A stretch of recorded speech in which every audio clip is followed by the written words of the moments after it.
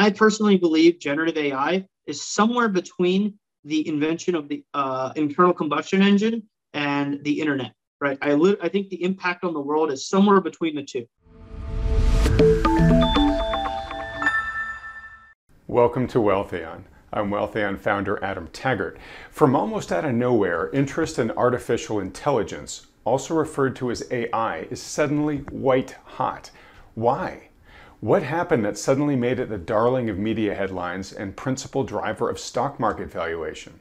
For answers and a layman's overview of the underlying technology itself, we're fortunate to be joined by Dylan Patel, tech expert and chief analyst at SemiAnalysis. Dylan, thanks so much for joining us today. Thank you for having me. Hey, it's a real pleasure. So appreciate you coming on the channel on short notice. You were recommended to me by Peter Bookvar, who saw you present at a private event and said to me, Adam, if your audience wants to learn about AI, this is the guy to talk to. So again, really glad you could make yourself available here.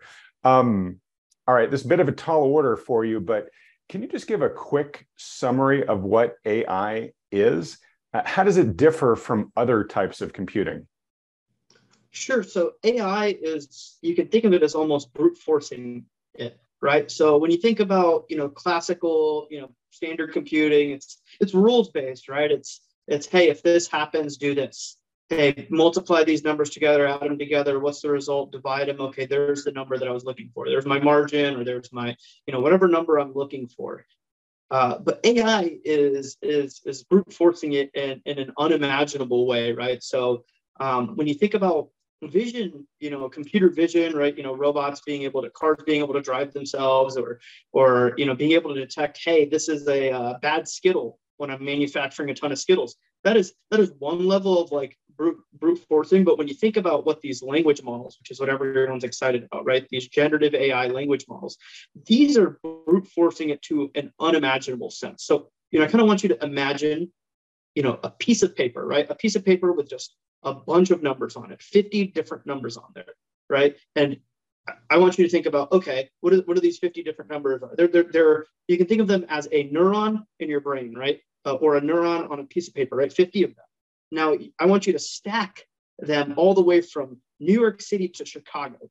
But that is the scale, and you have to go through all of those numbers and multiply by all of them, right? In the most simple terms, to get to the scale of the model BERT, which was released in 2018, right? Now you stack these numbers all the way to the moon. That is the scale of GPT-3, which was released in 2020. Now, if we talk about GPT-4, right, the model that everyone is losing their minds about, right, on ChatGPT, that would go to the moon and back 22 times, these pieces of paper, if you just laid them out, right? And that's how much you have to, effectively, each of those numbers is a parameter or maybe a neuron, right? You have to multiply that many times, add, various forms of math. That's the scale of what this is doing. And it's doing this every single time it generates 4 letters, right? So the scale of, what's going on is unimaginable in terms of, this is just brute forcing, right? We don't know how it works because it's just brute forcing it, right? I try, there's so many more technical details I'm kind of glossing over, but that is the scale of the AI that we're talking about and why we don't understand how it works really, besides that it's a crap load of math. Interesting. Okay, so let me just make sure I and everyone watching here gets what you mean by brute force. So let me give an example, and you tell me if this is an apt example or not. Let's say there is a password, right? And we want to use computational power to figure out what that password is. Brute force is basically just taking guesses at that password. And if we had one computer, and if there were trillions of iterations of that password, and we could do an iteration a second, it could literally take us trillions and trillions of seconds to guess that password using that single computer. But with a brute force approach, let's say we were able to make trillions of guesses a second because we had the means to do so, we could probably crack that password really quickly just because we're able to do so many attempts all at once. Is that sort of what you mean by brute force? Yeah, but in sort of a reverse order in terms of, hey, we have all of this data, which is basically effectively the internet, right? Wikipedia, Reddit, Twitter, all of these various books. Let's feed them through this model, which is effectively just a ton of numbers. And every time we feed a unit of data in, which is basically a word, right? Every time we feed a word in, we feed in all the preceding words and the next word, right? And we say, hey, modify all of these numbers, which are your parameters, and you have trillions of them, right, in the scale of GPT-4, right? So if you lay these numbers out, 50 numbers per piece of paper, all the way to the moon and back 22 times, right? So if we talk about this is the, that many numbers, I want you to update all of those numbers so that your answer approximates what the next word is. And you iterate through this over and over and over as you train this AI. And then eventually you've kind of encoded all of the words that your training data set, which is Wikipedia and all these books and Reddit and Twitter and YouTube and all of these sorts of pieces of media are encoded into the model through brute force, right? And why don't we understand how it works? Or why does it make up things all the time is because all of this data is encoded into trillions of parameters, right? And these parameters are effectively numbers on a piece of paper, if you want to think about it. And so, and every single time we feed a unit of data in, all of those numbers are modified slightly, right? So why do we not understand it? Is because no one human can comprehend what all these numbers mean. Or, you can't go order by order of these operations because you simply can't understand that, right? There's no time in a human's life to go through that many numbers. So you're brute forcing it by feeding all this data in. And then when you say, hey, let's put a prompt in to the model, and then it gets something out like, hey, write a poem about XYZ, right? And it spits out a poem. We don't know how it generated it because all we've done is feed it a ton of data, and it's multiplying and adding and by a metric load of numbers, and it comes out with this 4-letter response. And then you go back through and you keep doing that, and that's how it's kind of a brute force approach. Whereas more standard computing, we actually are building rules in, right? If this happens, do that. Add these numbers together because this is the ledger in my account, right? These are more simplistic things that are kind of programmatic, right? Whereas an AI model is just brute forcing in data, and then you've built this model, and now let's see what the model outputs when you input things in. Okay, you're raising a couple of key points I want to dive into. I'm trying to figure out which one to go to first. I do understand the difference between the different types of AI, right? So there's generative AI, which I believe is what you're talking about right now, right? Where you basically say, create something for me, generate something for me, right? Like a poem. There's predictive AI, I believe. There might be other forms. I'll let you explain those in a second. But before we do that, let me ask a much higher level question. Because it's brute force, does AI understand what it's doing? Like, is there actual intelligence there? Or is it just a highly, highly honed output, like an equation, right? We just brute forced things through there. And yes, it came up with an eerily prescient poem. But does AI really understand how to create an eerily prescient poem? Or is it just like a trained dog where we've just trained it to do that? It has no idea what it's doing, right? All it's programmed to do is either generate the next four, in terms of a large language model, generate the next 4 letters.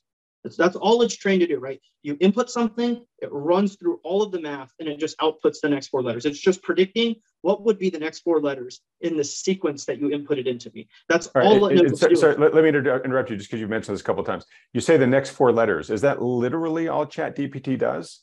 Is go by 4 letters at a time, almost like a genetic code? If you kind of record your screen or you look very closely, it's actually outputting a token at a time. And a token is effectively 4 letters. It can also be less, it can be a little more, but in general, it's about 4 letters, right? And so when you look at ChatGPT or any other large language model, generally you're looking at it and it's generating a little bit at a time, because what it's doing is you gave it a prompt, right? Write me a poem about dogs and cats, right? And then it predicts, hey, I've got this input, and all of my data that was trained into this model, let's brute force. What's the next word? Well, obviously the next word that I would predict that's most likely is dog, right? And then I append that to the prompt, right? And this is what ChatGPT does. It takes that letter, say dog, like the next word. It puts it in the beginning and it says, write me a poem about dogs and cats. And then the next word is dog. And then it's like, okay, let's run this through the model again. Okay, and it says dogs are. Right? And then you run that through again. And you keep appending whatever you generated back to the beginning. And this is all it does. ChatGPT doesn't even know what the prompt is versus what it's generated. Actually, once it starts generating, it has no idea whether what you said is the prompt or what it generated and it put back into the beginning, because it's iterating through over and over and over to generate 4 letters, or approximately 4 letters a token, right? And so it has no idea what it's doing. And so you'll see like, hey, why does it have so much emotion? Well, it's because we've encoded all this data about emotion into it, because it read all these books about, Romeo and Juliet and, Hamlet and all these other things, right? And Wikipedia and Reddit and Twitter. So it's learned all these things, but really all it's doing is predicting the next letter. Okay, and to be clear, it doesn't understand emotion.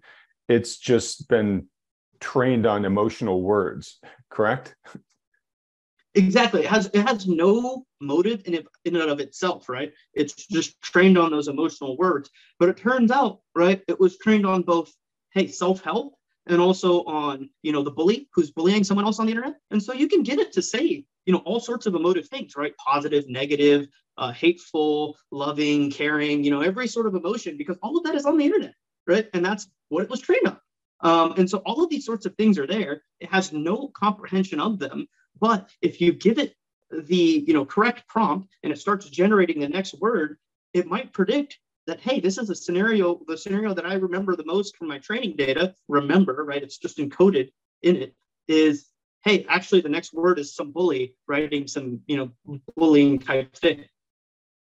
So interesting. So I want to ask how AI learns, and I'm going to put learns in quotation marks too.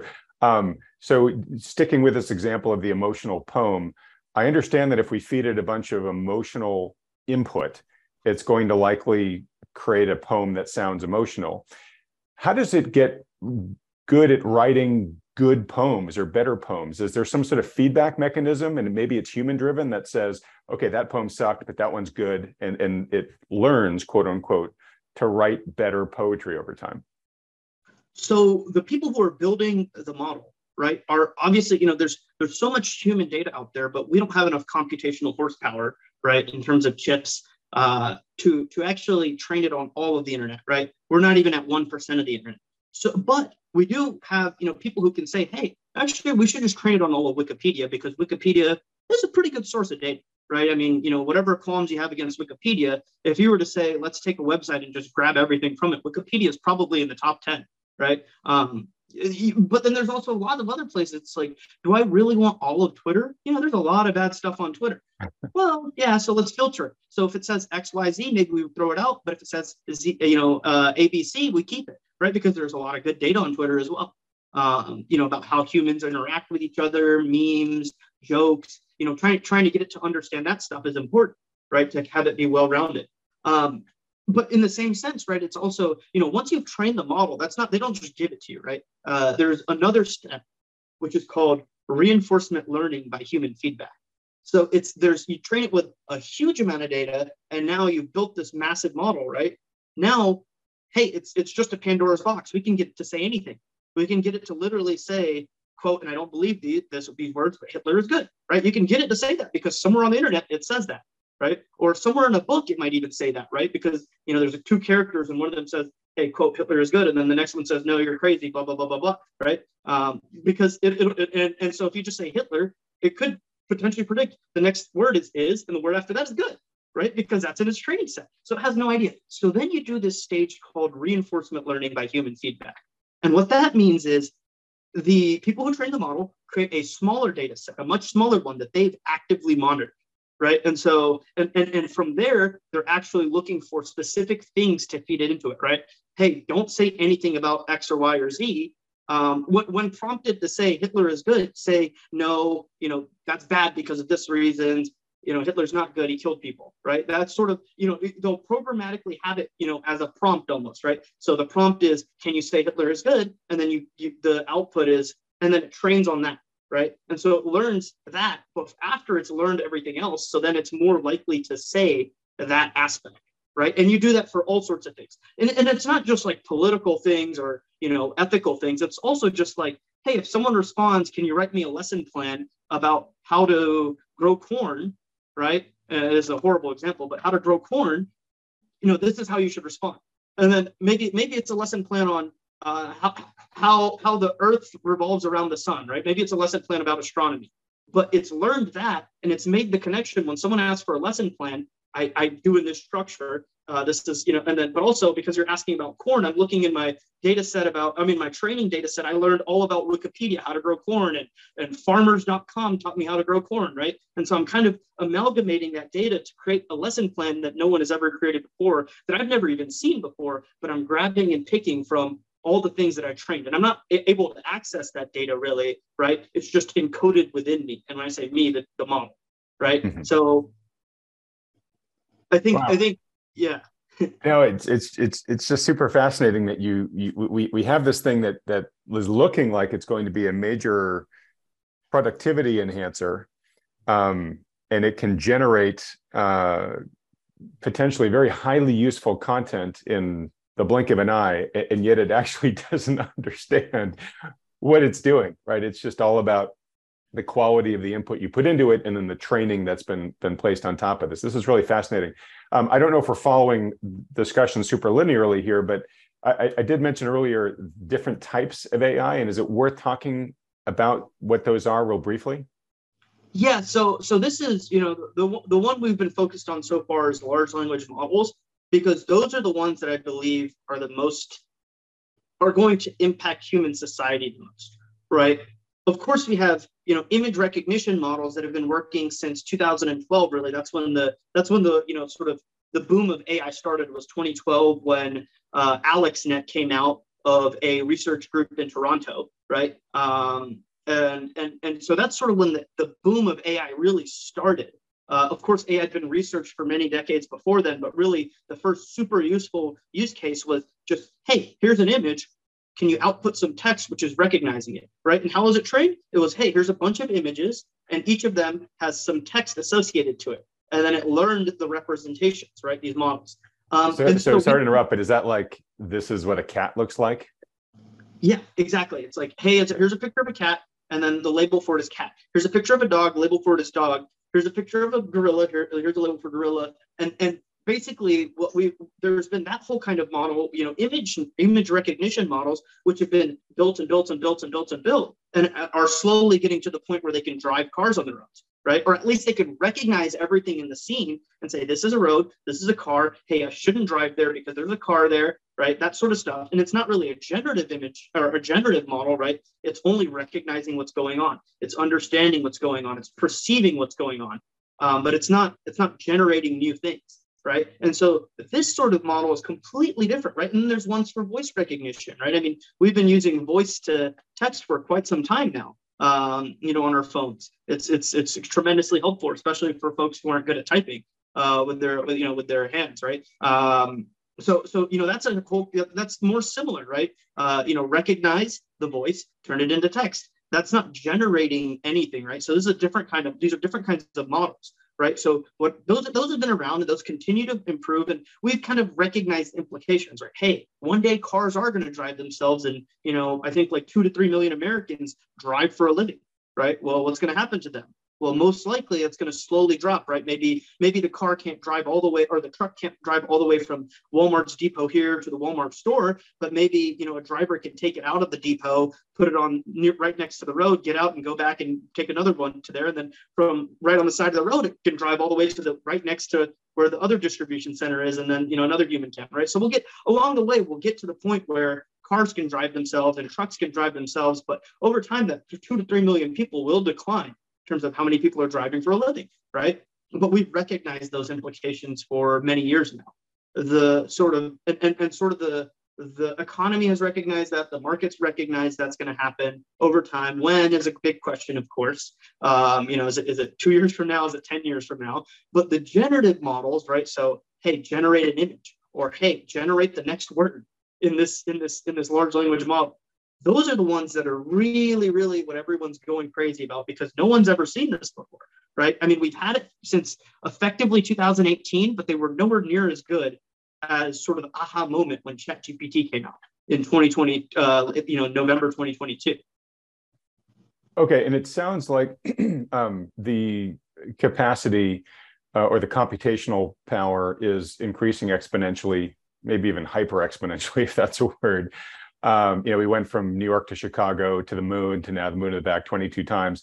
Presumably, the next jump's going to be even more mind-boggling and impossible for the human brain to understand. What's the pace of these cycle upgrades? Like when is the next iteration of ChatGPT likely to hit? And what would that scale be? Would that be back to the moon 2,200 times or? Yeah, it's a big question because we've sort of, gotten to the point where these large language models, especially, GPT-4, which was trained in, 2022, but before ChatGPT was released, they started training it. That machine that they trained it on cost somewhere in the neighborhood of $700 million to $500 million, right, to build that supercomputer. In terms of, hey, was this worth it? The company that trained it, OpenAI, was not sure. They were building it because they were sure, but everyone else in the world would have been like, what are you doing? You're building this big of a supercomputer to train this model, and we have no idea if there's going to be an economic use for it, right? I bet you 99% of people would have been like, this makes no sense. Why are you doing this? Now I bet a whole lot more people are like, yes, this makes sense. Mm-hmm. Let's throw way more money at OpenAI. And so you see, Microsoft signing a deal with OpenAI for what, $10 billion plus dollars. So maybe it's not a $700 million, $500 million model or machine that we're building. Maybe it's a tens of billions of dollars of machine, and OpenAI is renting it from Microsoft for $10 billion, right? And that's a small investment for Microsoft, a multi-trillion-dollar company, to make. I mean, it's not inconceivable, right? It's a pretty doable investment for them if they decide to do it. And they have, absolutely, right? I mean, if you look at any tech CEO, they'll say, yeah, this is somewhere where I want to invest billions, tens of billions. I bet you if you sat down Satya Nadella and told him, hey, to build GPT-5 is going to take $100 trillion or $100 billion, he'd say, yes, let's do it. Because the value of what could be made, we've had order of magnitude increases actually. So the adage has been the model size, right? So the size of that model, right? You remember I talked about from Chicago to New York, right? If I were to double that, then that gets me to, Los Angeles maybe, right? That was happening every 3 months for a period of time. But then we started to plateau out because, oh my God, $500 million, $700 million. What is that worth it? Because we're not sure, right? If what we're building is worth it, right? Now everyone in the world is convinced it's worth it. And so you've seen so much money pour in. Not only is, Microsoft investing in OpenAI, Google was always investing, but more quietly on their own on this. But, so many other companies. Meta's completely changed their mind about, not changed their mind, but they've invested a whole lot more into GPUs. In fact, they're buying not $500 million to $700 million worth of GPUs. I believe they're buying somewhere in the neighborhood of $5 to $8 billion of GPUs this year, right? Of chips, right? Chips to train this model. They're buying $5 to $8 billion worth this year, and next year will be more, right? And you look across the world, it's more. Many companies doing it. VCs are pouring money into startups to do this. There's enterprises who maybe they're not going for GPT-4 or 5, right? But they're going for, hey, can we bring GPT-3, but for my specific use case, right? Hey, I'm Coca-Cola. I have 50 years of PDFs and emails, and no one person at the company understands every process. Why don't we teach it everything from all of our emails and PDFs and Word documents? And now, if anyone wants to understand a process, they can go ask our bot. And the bot might, be incorrect sometimes, but it's going to be a whole lot better than chasing around the company of over 100,000 people to find the right person to talk to about the right process to implement something, right? So there's companies that are doing this too, enterprises, and it doesn't need to be the biggest model in the world. It could be, hey, a much smaller model, but on my data, right? Because this technology is unlocked. Sort of ChatGPT made everyone's eyes open up onto what's the possibility, not only for this crazy model that's super huge, but also for a much smaller model, right? Wendy's is doing this, and they want to replace drive-through ordering with this, right? Attach a voice synthesis bot to a, sort of their own ChatGPT kind of model, and now we just take orders with it. Right. And how are they going to do this? They're going to record it. I mean, they've already been doing this. They're going to record every single, interaction in the drive-through and figure out what the correct order was based on the interaction, and then train the model. Right. This is what they're doing. So there's so many applications for this across the world, from small to big. Right. It doesn't have to be crazy ones like, oh my God, replace humans for so many things. Right. It could be as simple as drive-through ordering. or assisting people with things. Google's investing hugely into the medical field, right? Hey, doctors are great, but they're horrible at explaining things to me. That's what I was going to say. Yeah. Or even just the diagnostic process, right? Which is just you feed in a ton of medical data. If we see symptom X, then X%, is likely to be the condition, right? And GPT can handle a ton of information. So if it's a multifactorial diagnosis, they can probably do it a lot better than most humans once they're up and trained. And so Google has this model called MedPalm.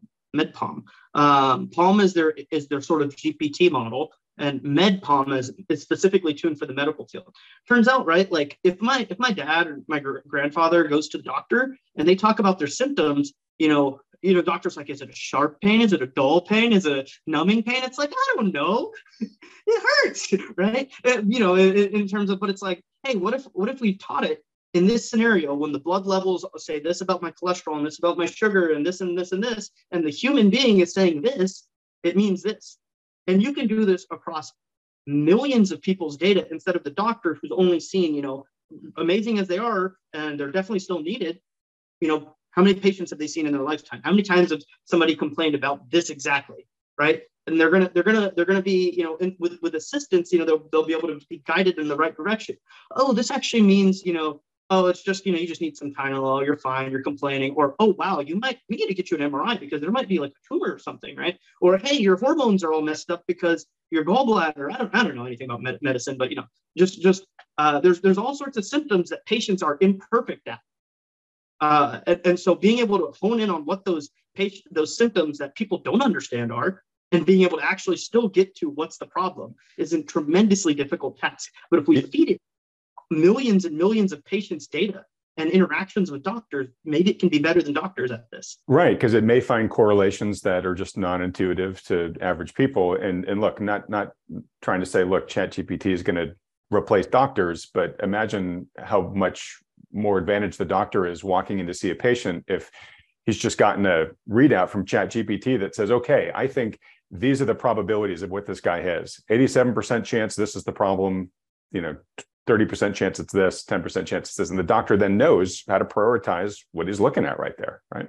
So fascinating. And that's just, again, one example. So one of the questions I had here for you was how transformative is this going to be to commerce and society? I think we've already talked about a couple of examples. It sounds like you said, hey, it's going to be pretty big from the spectrum of the relatively small and straightforward, like drive-through orders, to the other end, which is maybe like, completely up-leveling healthcare in the world. Are there any other like major applications that we haven't talked about yet that are worth just putting on people's radars? I think one of the industries that's being disrupted the most is actually programming, right? Programming, all the sort of the hey, do this if that happens. Hey, when this data gets here, do this. Oh, if this shows up in the data, we need to set an alert out. All this sort of stuff is tremendously accelerated by these generative large language models, right? Why? Because programming is literally just language, right? It's language in a specific format that computers can understand. And there's many different languages and there's so much code out there. So this is one of the industries that's being revolutionized the most. One, because people are adopting it faster, of course, in that industry versus other industries. But two, because there is a lot of work that happens, right? There is definitely a lot of like very important work, but every job has menial stuff, right? And programming is no different, right? I've programmed a lot in my life, and there's definitely stuff that's menial in there, like. And so that's one of the areas that's being revolutionized, like kind of by these applications, right? Hey, document drafting. Hey, there's legal cases where lawyers have used ChatGPT too much, right? And they've been caught, with fake legal cases, So it's like there's the sky is the limit in terms of what could actually be done with these models, in my opinion. Where people are going with them.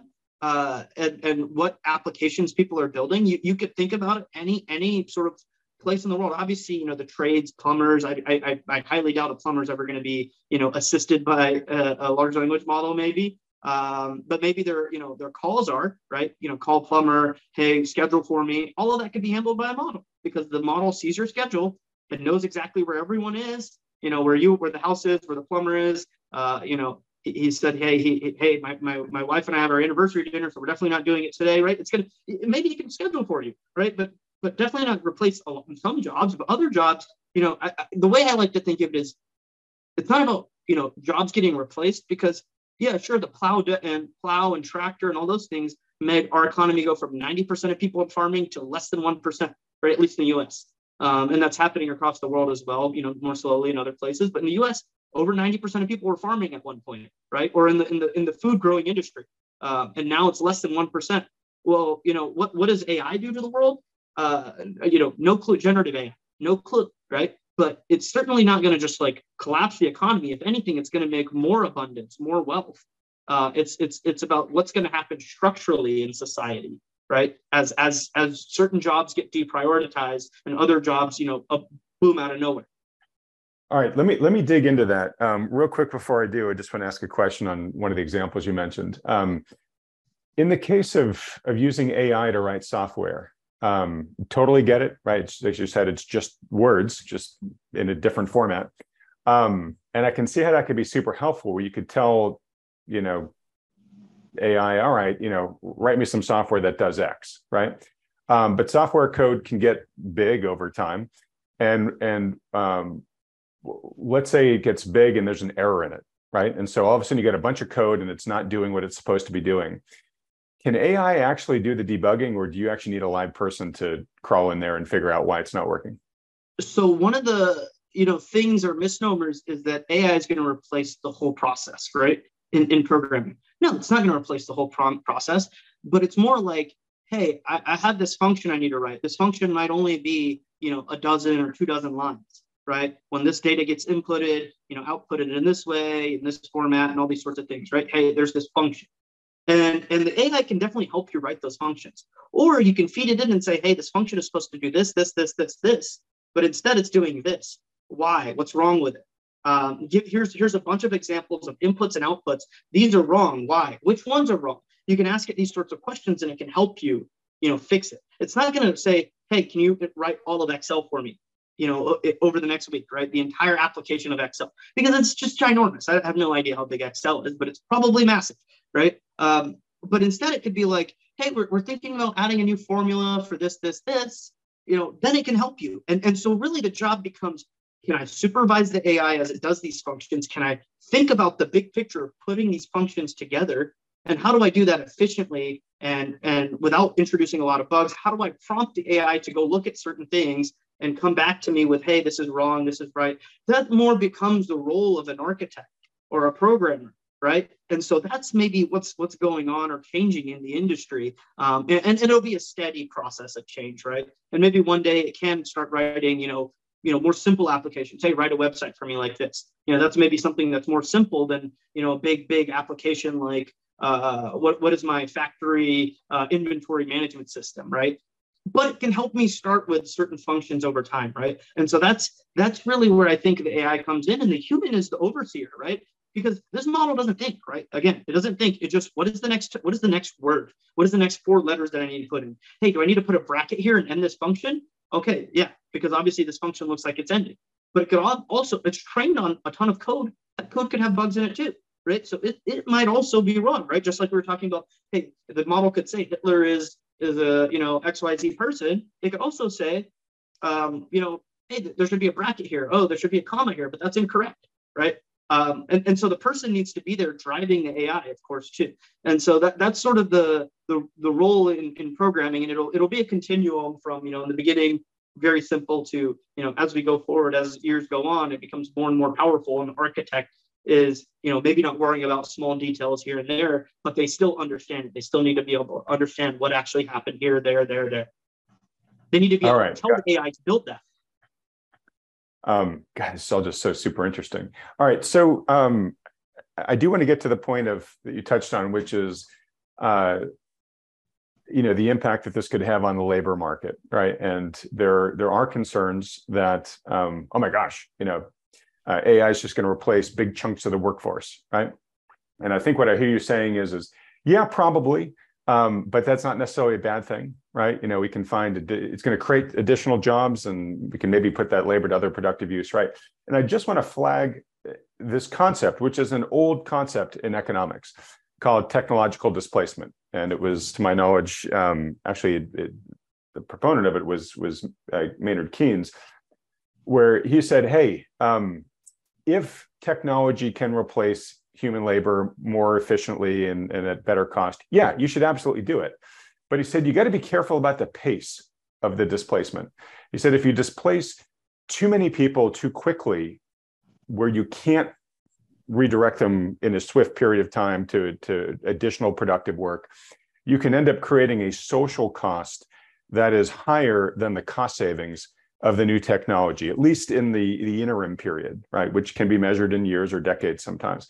So I'm just curious, are you not worried at all about the impact on labor from AI, or should we be looking at this as sort of a measured deployment so that, to use your example, we don't put 90% of the truckers out of work, in a year, because we can't, right? We might say, yeah, if we really invested, we probably could, but maybe we want to make this a 10-year glide path so that, these guys with training, so that we can help these guys deploy into something else besides just giving them all pink slips.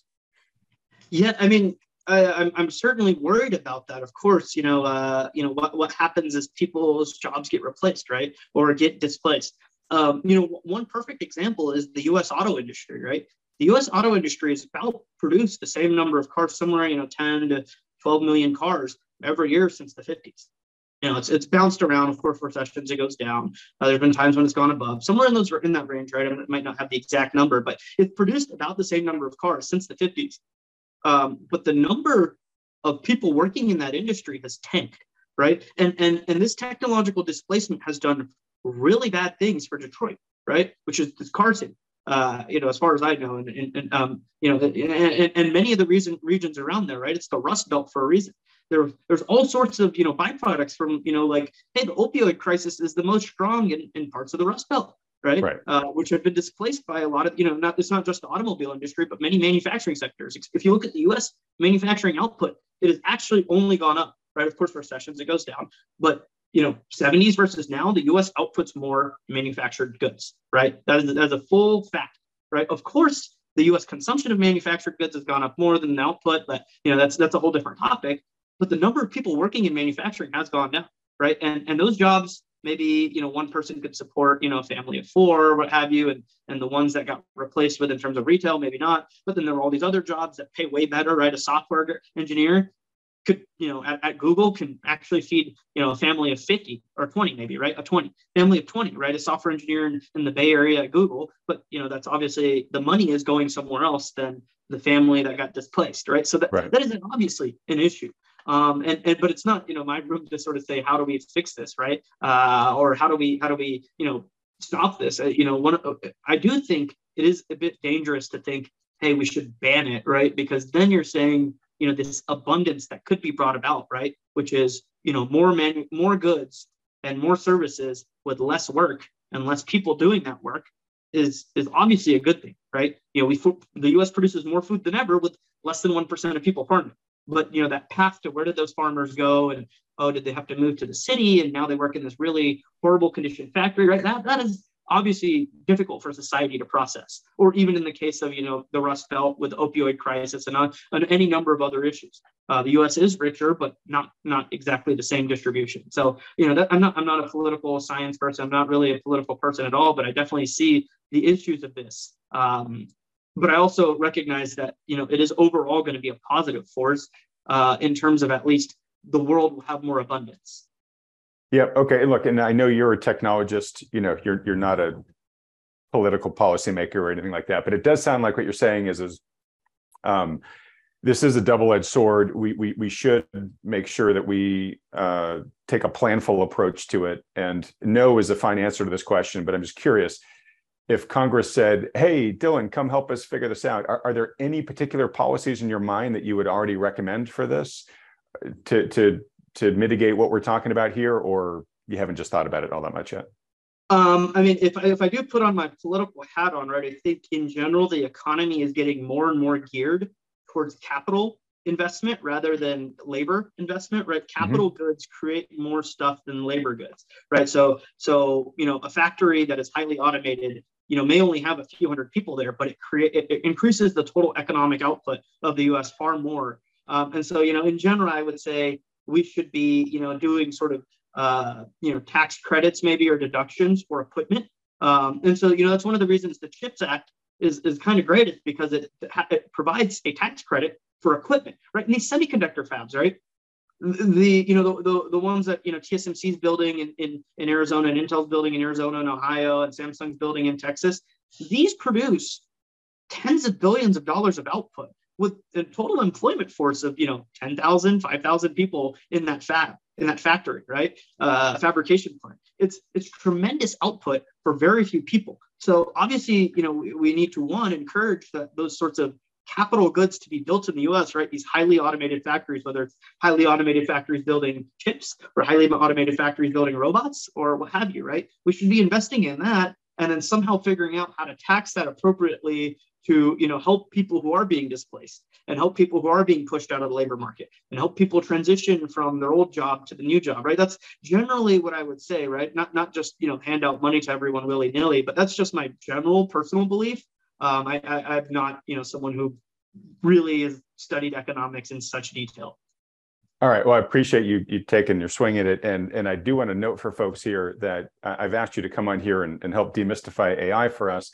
But it's the semiconductor industry that's like really the bullseye of your expertise. If I get time here, I might squeeze in one or two questions, but I already know there's not going to be enough time left to do that discussion justice, Dylan. So if you're up for it, I'd love to have you come back on again at some point in the future and really dive deep into semiconductors, because that's a huge part of what's driving the global economy here. And it's incredibly strategic in general, but particularly now as we have this whole reshifting of global alliances going on, and now reshoring of manufacturing in many cases of semiconductors.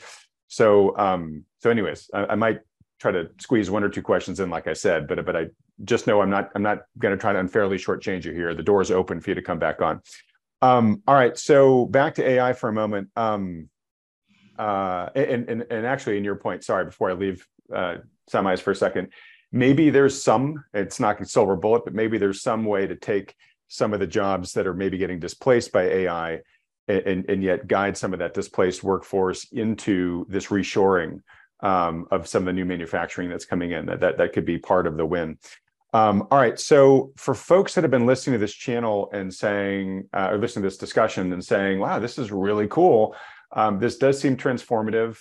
I should probably know more about AI, because I think it's probably hard pressed for a viewer here to be working in an industry that's not going to be touched in some way, shape, or form by this revolution. I imagine that you would agree with them to say, yeah, you should learn more about it. You should probably get a little bit of practical experience with it. What are some of the ways people can do that right now? Or do you have any recommendations if somebody just wants to get a little bit smarter about AI? These are regular people. We're not talking about coders, but they just want to get a little bit of, practical, exposure to what we're talking about here. Where can they go? I mean, there are like websites where they can play around with ChatGPT for free, right? Yes, there's two ways. There's one is, hey, go online and find a website where someone's teaching about AI and what have you, and that's absolutely a great method, or YouTube videos or what have you.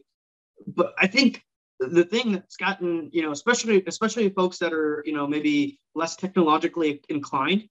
For example, my brother, right? He's in the medical field, but he's not a computer guy, right? How have I gotten him to think, oh my God, AI is actually going to change the medical field? Because he was very dismissive. People have been telling him, hey, AIs are going to be able to read radiology, scans or what have you, right? And MRIs and this and that for years and years. And it's constantly been like, no, not really.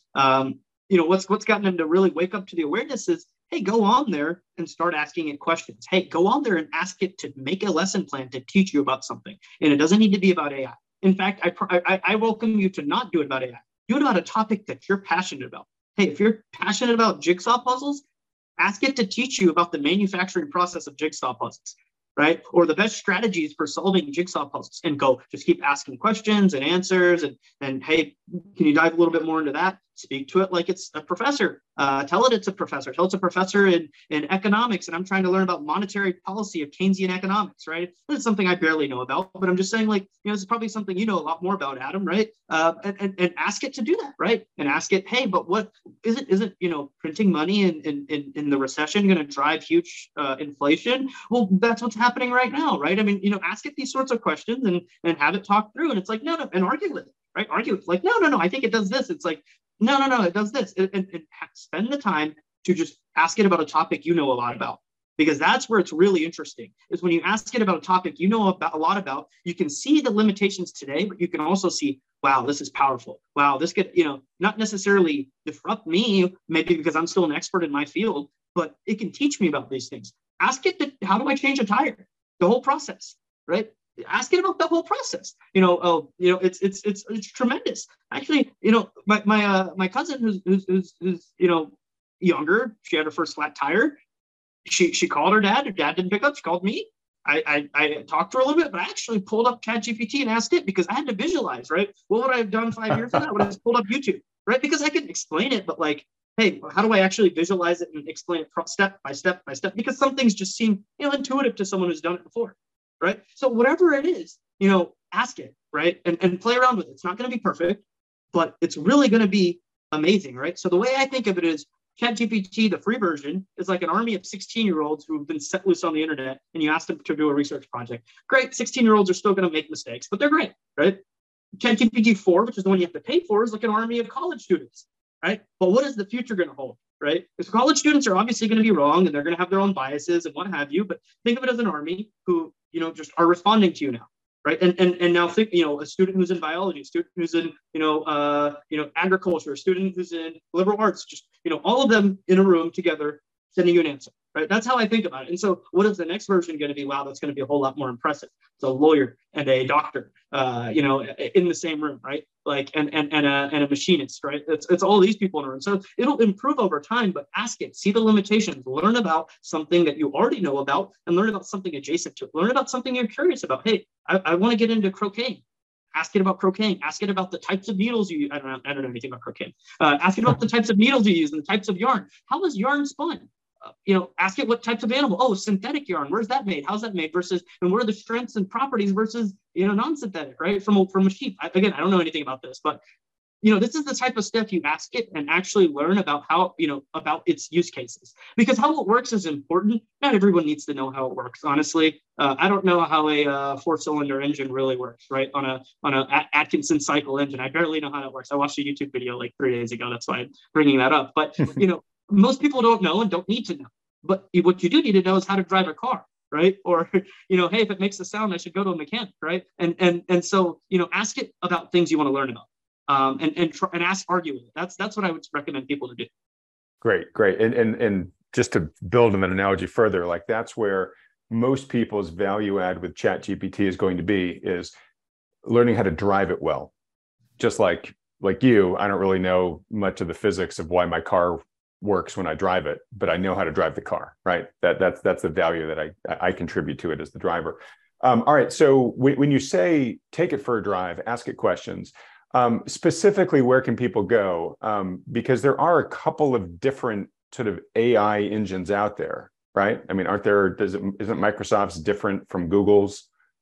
Yeah. So there's about a dozen companies who are now in the race, sort of, for here. And so obviously OpenAI, who's got a huge investment from Microsoft, is sort of the most advanced in terms of, but you have to, for the more advanced version of OpenAI's, which is Microsoft, right? Kind of, you can think of them as synonymous, but they aren't. Is chat.openai.com, I believe. You can Google it. It's not the exact one. So that's ChatGPT. But then the better one of that is paid, and I would say the paid version is the best in the world right now. But then the next best in the world is if you go to Bard, right? And if you Google Bard, that is Google's. And Google's Bard is free, and it has access to the internet, so it can search stuff as well. And that's really interesting. Then there's Meta has actually made a really impressive one that I would say is the third best in the world, called Llama, right? literally llama, and they've opened it up, and it's completely open to the world. And in fact, they've done something really interesting with the one that they opened to the world, and they didn't do that step that I called much of the step that I referred to earlier in the show, reinforcement learning by human feedback. Now, why is that interesting? Because now you have access to sort of the untamed beast, and in that sense, you also have access to sort of, hey, the people who trained it obviously put some biases into it, right? Hey, don't talk about this, political view, that political view. I'm not a political person, but you can tell that, right? Like there are political views that have also been trained into the AI. So when you're asking it about how to grow corn, it doesn't say anything. But when you start asking it about, Trump versus Biden, obviously you're getting very different results. So I recommend you don't ask it about political stuff. Ask it about practical things that actually are useful to know about and discuss in life. Not politics, but there's Meta has released that, and there's Anthropic. But I would say the two main ones to really focus on today would be ChatGPT. So you just search that, or chat.openai.com, and the other one would be Bard. So Google Bard, bard.google.com, I believe. And Google those. I might not have the exact websites. All right, great. Or better yet, they're in the description. All right, and you said that the ChatGPT version by OpenAI and Microsoft, that there's a paid version of that you said is their best version. How much is that paid version? It's $20 a month, and so I think play around with the free version, play around with Google's version. You'll play around with it, as in like consciously make the effort to sit down and talk to it for a couple hours, right? Spend a couple hours, play with it, talk to it, and now go and try, and then I would say go and pay for it. That's what I personally do. That's what I know a lot of people I know personally do. And then play with that one. And you can cancel it after a month. I think they actually give you a refund window that's pretty short. So even if you don't like it, you can refund it immediately. But then play with but $20 a month to have an infinite number of college students there to answer any question you have, it's pretty good value. Yeah, and they have this other method, right? The only way to access the AI isn't ChatGPT, but that's the user-friendly way. They have another way where you can put it into your application with what's called an API. And the funny thing is, the way I like it, and what they do is they charge, I believe it's 6 cents per 750 words, about more or less 6 cents for 750 words to be generated. It's incredibly cheap when you think about it. But obviously the nice user interface and all of that costs a little bit more money. It's I kind of lost my train of thought, but it's impressive. All right. Well, look, we're wrapping up here. I'm going to make the call now. I'm not going to get into the semiconductor part of the discussion because we just don't have time, and that would not be fair to you. But a couple key concluding questions. One is, so, wrapping everything you've said together, sounds like tremendous opportunity lies ahead to leverage the benefits of AI, and it's probably going to unlock trillions of added value to the economy. And if you disagree with that number, feel free to reduce it or raise it depending upon your own point of view. What companies do you think are best positioned to take advantage of it? So we talked about Microsoft and Google that are building the platform itself. Be interesting to see how much they are able to monetize that going forward. But I presume just companies that use this technology, who can dramatically reduce their cost footprint and or increase their productivity, may stand to just make tons of incremental profit from this. So I'm curious, are there companies out there or sectors out there that you're watching really closely here in terms of where you think the spoils are going to go to from the AI movement? So, obviously I'm a chip person, not as much of a software person, although I have been in the past. But I agree with your assessment that the companies that use it are going to benefit tremendously. And so, one of the ones that I've played around with is Adobe and their integration of not the language models, but the image models, right? Generating images, or being able to take a photo of the beach with this and that and saying, hey, can you turn this into a snowy field? And it actually does it, and it's amazing, right? This is another sort of, Adobe is a really interesting one. ServiceNow, there's a lot of companies that have the user, right? So Microsoft and Google, of course, right? I think Meta's really not so far behind both of them, and there's many others. But the sort of the place that I really focus in on and such is the infrastructure to build it, right? And those have obviously, at least for an investment type audience, have gone up like crazy. But okay, like Nvidia, which is trading at like 40 times sales right now, right? I mean, just bonkers. Well, yeah, you look at its 40 times sales, but if you project next year's earnings, it's maybe only 40 to 50 times earnings of next year, right? So it's the amount of growth, the amount of orders that they're receiving from all the big tech companies like Meta, like Microsoft, and list goes on and on. Not just big tech companies, but enterprises like Walmart, on and on and on. Their orders are absurd, but it's not just, NVIDIA's not building everything. There's so many other pieces of the supply chain around it. And that's sort of what I'm more so focused in on. Okay.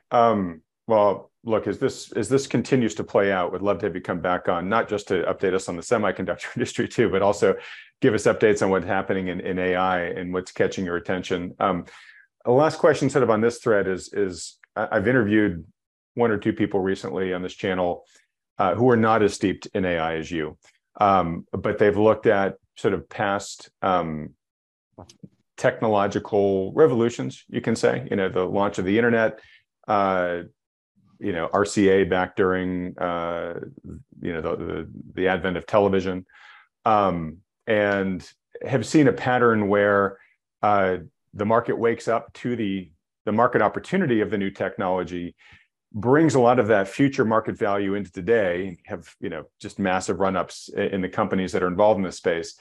And then it takes more time than the market originally thought for that value to actually be realized. And in most cases, it is realized over time.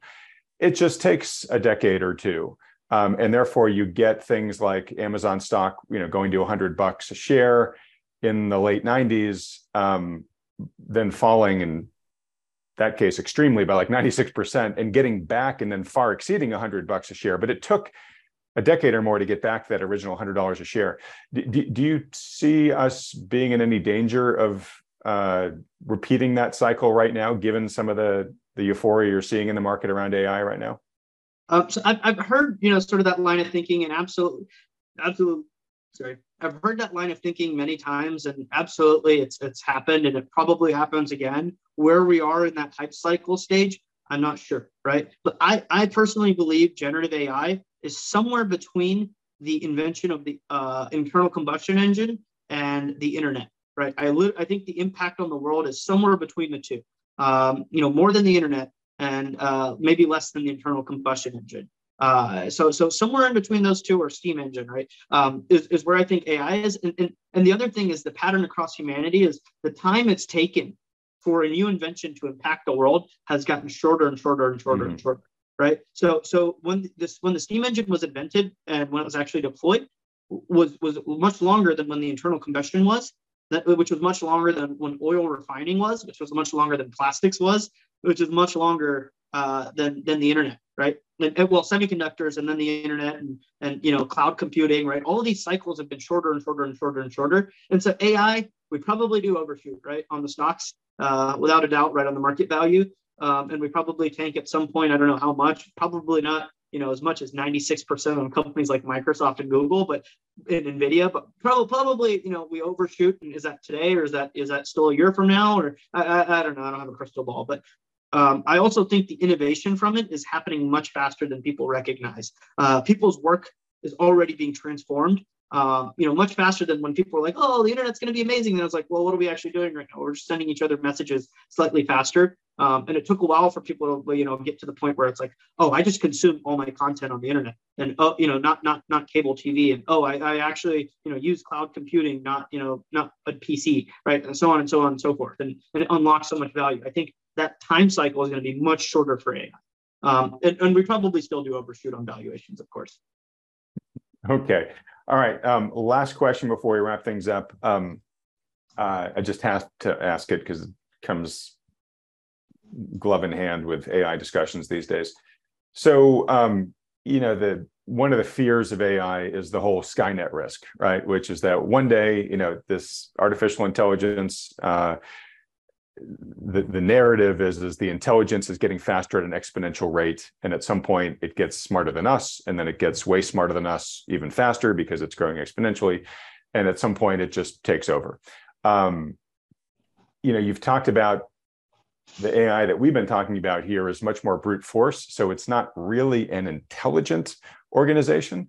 But I just got to ask, what's your level of threat assessment on the Skynet risk from this technology? Some days I'm like, yeah, it's going to happen. And some days I'm like, no, it won't happen anytime soon. I flip flop. But then, if you listen to the people who build it, they fully believe it's a risk, right? If you look at the heads of OpenAI, if you talk to them, they think, maybe it doesn't actually it's not just smarter than us and it kills us. Maybe they think a lot of the time, a lot of the risk is, hey, this is all of human intelligence right there in an instant, right? An army of college kids. The next version is an army of doctors and lawyers and so on and so forth. If the wrong person gets in a hold of it, they're able to teach themselves how to create the next pandemic, and they don't need to be an expert, right? They're able to figure out, I need to mix this molecule and this molecule, and hey, with this genetic sequence, if I modify it this way, I'll create COVID-25, which is 100 times more lethal than COVID-19 was, right? Or so on and so forth, right? Or hey, I'm able to figure out how to build a nuclear bomb much easier. Or hey, I'm able to figure out the exact terrorist attack to plan to cause Russia to launch a nuke into Ukraine, which then causes the US to do this and that, and then it sets off a whole chain of reactions with the wrong person directing the AI to help them do something, right? It doesn't necessarily need to be smarter than us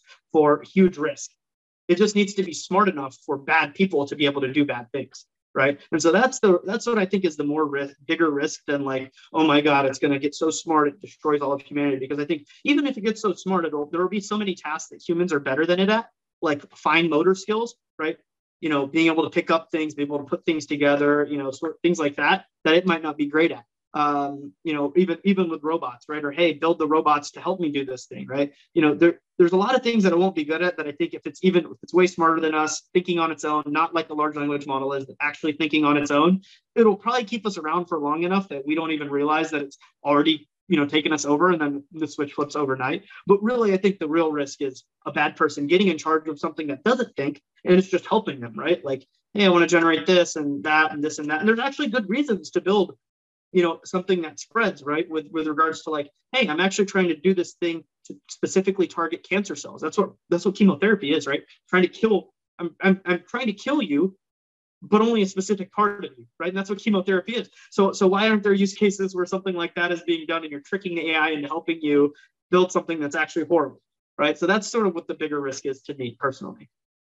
All right. And super interesting thread. Hard to leave on that, but just real quick, are there institutions, organizations, federations that are kind of working on standards or, I guess, practices and standards amongst the folks in the AI community to at least try to reduce some of the risk of that?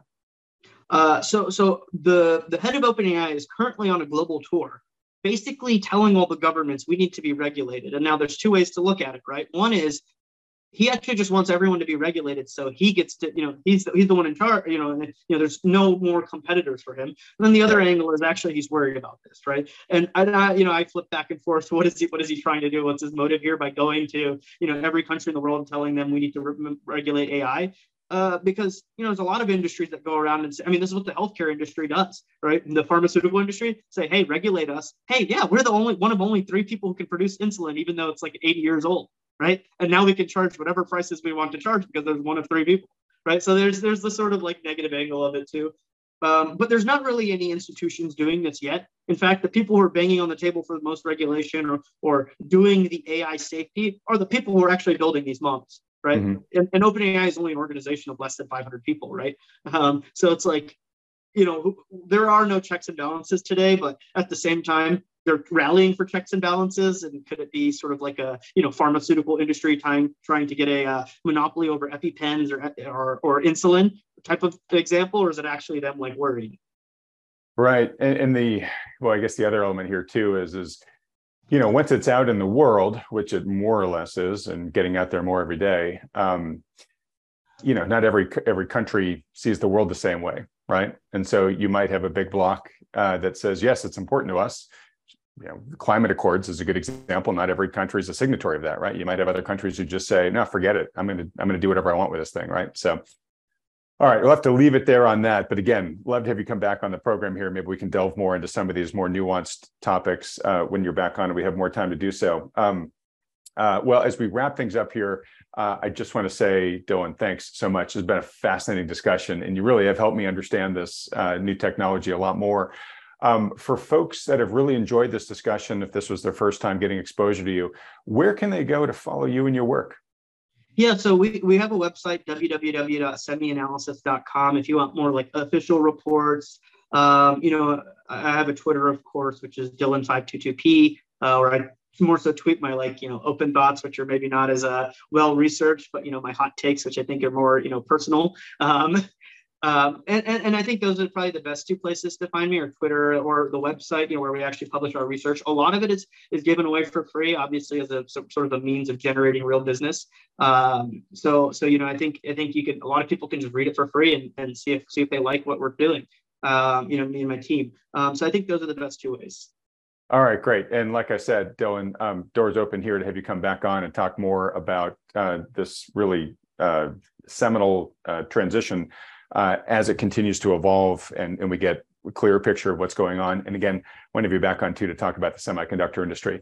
All right, well, look, folks, if you've enjoyed this discussion with Dylan, would like to see him come back on, please vote your support for that by hitting the like button, then clicking on the red subscribe button below, as well as that little bell icon right next to it. Dylan, I want to thank you so much again. It's been a fascinating conversation.